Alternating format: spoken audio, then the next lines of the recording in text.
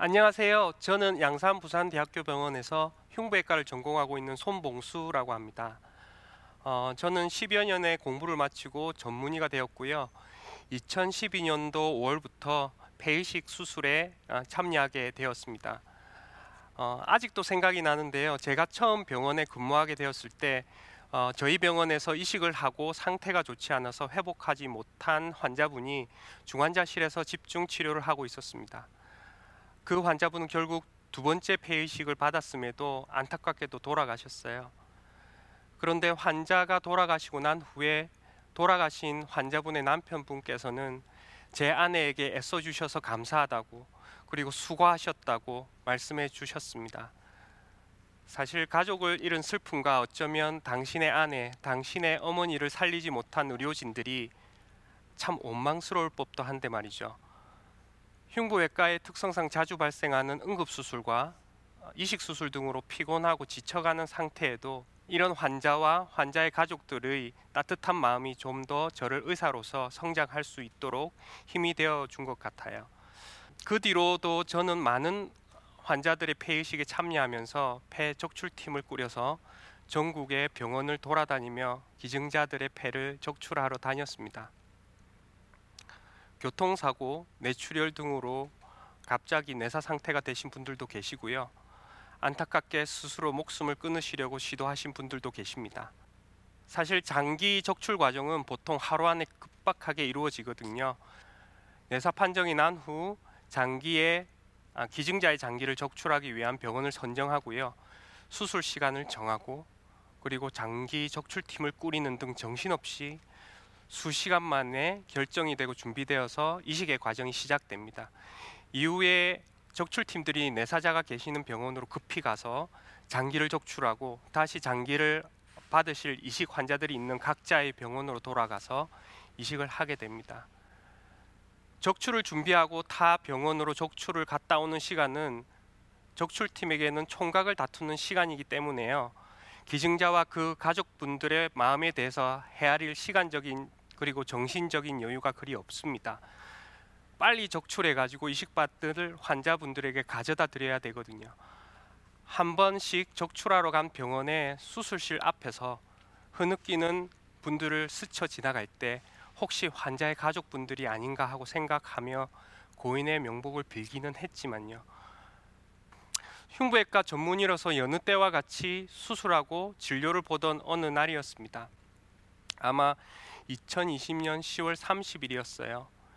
평소와 마찬가지로 환자를 보기 위해 회진을 돌고 있을 때였습니다. 갑자기 연락이 왔습니다. 제 동생이 일하다가 높은 곳에 떨어져서 지금 다른 병원 응급실에 있는데 위독하다는 겁니다. 전 처음에 보이스피싱인 줄 알았어요. 그만큼 실감이 나지 않았던 것이죠. 정신없이 차를 몰고 제 동생이 있다는 병원에 갔을 때 응급실에서 의식 없이 인공호흡기에 의지해서 숨을 쉬고 있는 제 동생을 봤을 때는 정말 하늘이 무너지는 것 같았습니다. 응급실에서 촬영한 CT를 봤는데요. 이미 뇌혈관 쪽으로 혈액이 가지 않는 심한 뇌출혈과 부종이 확인되었습니다. 저는 그 상태를 보고 제 동생이 결국 뇌사가 될 것이라는 것을 예상했습니다. 예상대로 제 동생의 주치의인 신경외과 제 동기가 가망이 없다라고 했어요. 뇌사 상태가 될 것 같다라고요. 동생을 잡고 우시는 고칠순의 저희 어머니는 절규를 하셨죠. 곁에서 그걸 보는 저는 형으로서 그리고 의사로서 아무것도 할 수 없는 제 자신이 너무나 싫었습니다. 가족조차 구하지 못한 의사가 무엇을 할 수 있나, 난 이제까지 무엇을 하고 있었나 하는 자괴감에 가슴이 미어 터져버릴 것만 같았어요. 결혼도 하지 않고 부모를 모시는 효자이면서도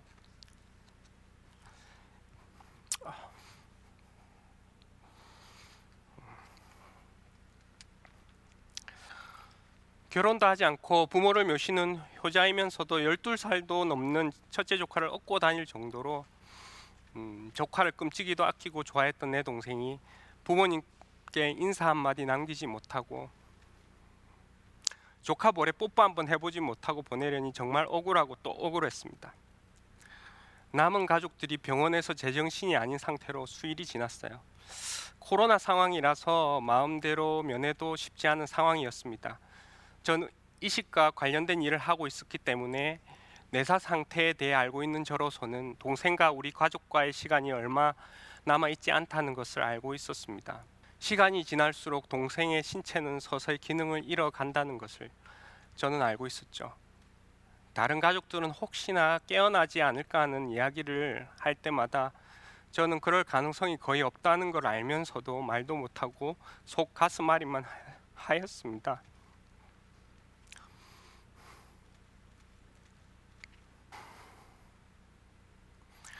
동생이 죽어가는 이 시간, 시한부에 고통스러운 이별의 시간을 보낼 바에야 제 동생의 살아남은 장기라도 필요한 분들의 몸과 마음 속에서 살아 숨쉬게 할 수 있는 것이 제 동생에게 더 나은 것이 아닌가 생각했어요. 생전 누구보다 착했던 동생 녀석도 제 생각에 선뜻 동의해 줄 것 같기도 했고, 제가 이식과 관련된 일을 하고 있는 의사이기도 하고 동생의 장기 많이 살게 하는 게 낫지 않겠냐는 제 의견을 처음에는 부모님이 망설이셨죠.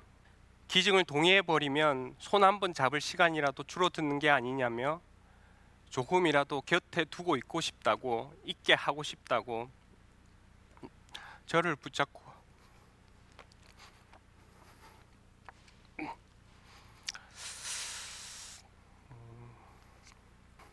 하지만 점점 안 좋아지는 동생의 모습에 결국은 동의를 해주셨고요. 제 동생은 수술방에서 2020년 11월 10일 오후 6시 27분 그렇게 다른 분께 장기를 나눠드리고 하늘나라로 갔습니다. 제가 시간까지 아는 건요, 제 동생의 신장을 적출했던 의사가 같은 병원의 동기 형이었기 때문입니다. 그 문자를 받고 정말 주저앉아 엉엉 울었어요. 동생이 이승을 떠난 시간, 그 시간을 아직도 기억할 수 있게 알려준 그 형에게 고맙습니다. 그렇게 동생을 떠나보내고 난 후에도 전 가끔 장기 기증자분들의 폐를 적출하러 다른 병원을 다니곤 합니다. 수술실에 들어오셔서 수술대에 누우신 장기 기증자분을 볼 때마다 그분들의 안타까운 사정이 무엇이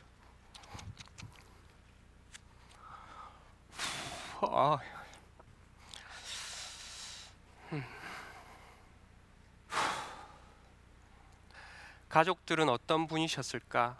생전에 어떤 일을 했을까? 가족들과 헤어지는 시간이 얼마나 힘들었을까 하는 생각들이 몰려와서 한동안 너무 힘들었습니다.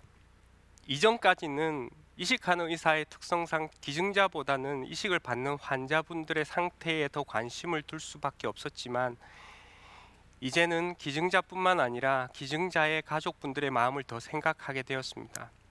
기증자의 가족 입장에서 기증의 결정이 얼마나 힘든 일인지도 겪어보았습니다.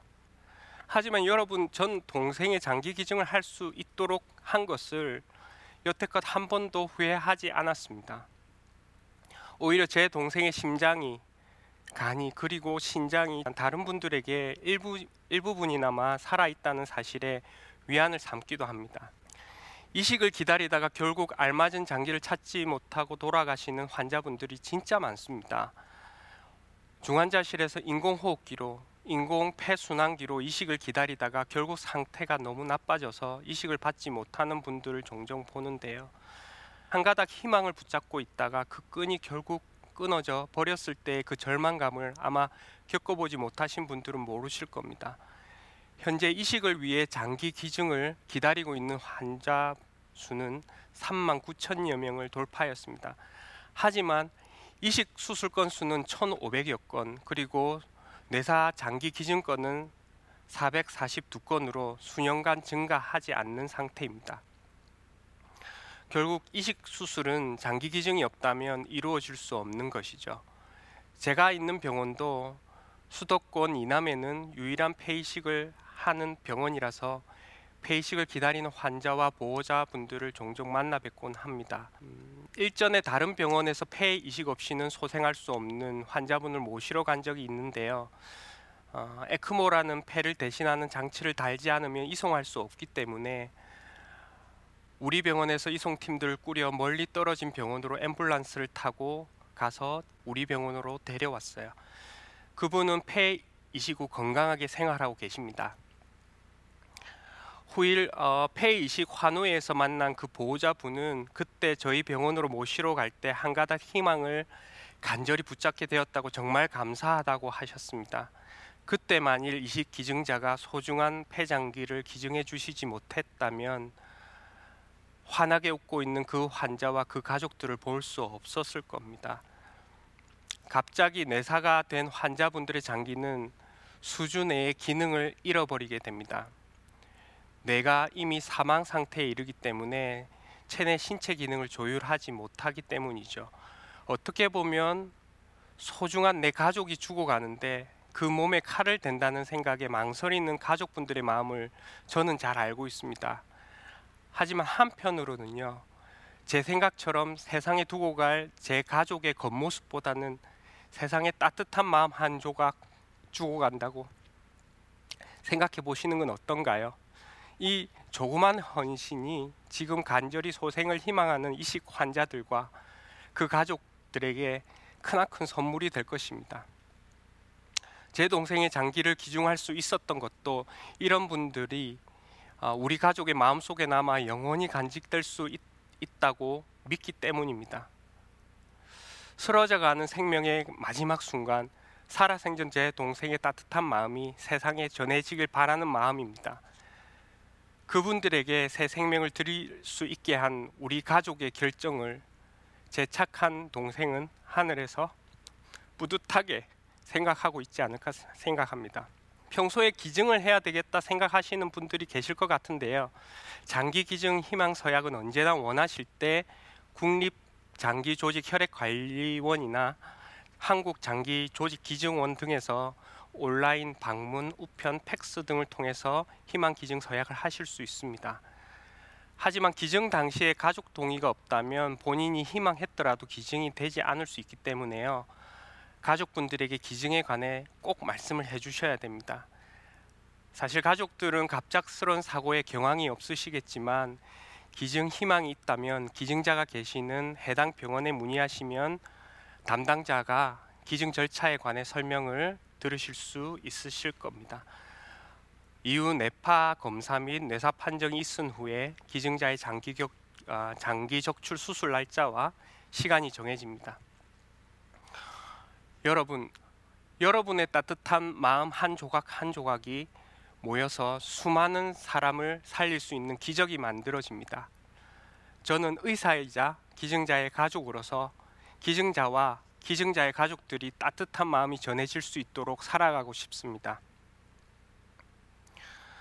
전 이제 40여 년 인생의 반환점을 도는 지금에야 동생의 죽음과 장기 기증을 통해 주위를 돌아볼 수 있게 되었습니다. 그래서 바쁜 흉부외과 의사 생활 속에서도 이곳에서 제 이야기를 하고 있는 것이겠죠. 저를 있게 한 여러 고마운 분들, 그리고 제 가족들, 제가 치료를 해드린 많은 환자분들, 그리고 여러분들에게 삶에 항상 평안이 깃들길 기도하겠습니다. 내려가는 길에 제 동생에게 한번 가봐야겠습니다. 볕 잘 드는 곳에 있거든요. 감사합니다.